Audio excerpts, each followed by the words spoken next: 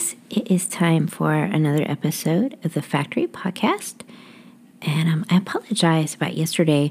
I'm not sure if you picked up on it or not. I think maybe there was a sound issue yesterday. It was like you couldn't hear it very well. You had to turn the volume up a lot. So I do apologize about that. So hopefully today it's been corrected.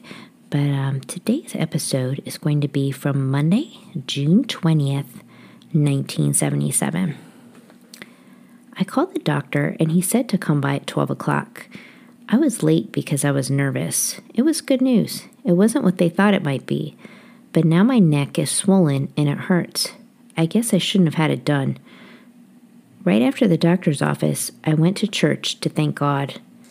Then I went to see Tony the florist to send flowers to Liza and Julia for the fun time on Saturday. I wanted to buy this one tree that looked beautiful, and at first they said they wouldn't sell it to me because it would only live one more day, but I said that was all it had to do. I knew Julia and Liza wouldn't be in town long. Cab downtown and then walked to the office. $3.50. Julia Scorsese called to thanks for the wonderful tree, and she said it was their most memorable evening too. She invited me to go up to their room after the New York screening. Picked Catherine up and her brother, and the three of us went to the Ziegfeld. Sat up front. Catherine and Valentine thought the movie was boring, but I liked it. I thought it was one of Liza's best movies. Bobby De Niro's wife is in it too. She sang a song and looked really beautiful, but it really didn't belong in the movie and had nothing to do with it. Went to the Sherry and the party after, and it was jammed. Every time we wanted to leave, Julia said to stay. She was saying things like, please be Martin's best boyfriend because he doesn't have any friends.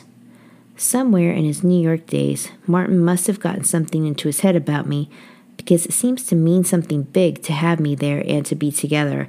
It's like it symbolizes something, but I can't figure out exactly what yet.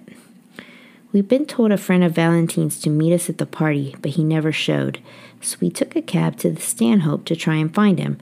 $2.50. He was in room 15 or something. We knocked on the door, and he said, I'll be there in a minute. This went on for a while. The room is 2 foot by 2 foot. Valentine was getting so nervous he was beating his head. We decided to leave. The friend never made it to the door. Cab $3, drop-offs.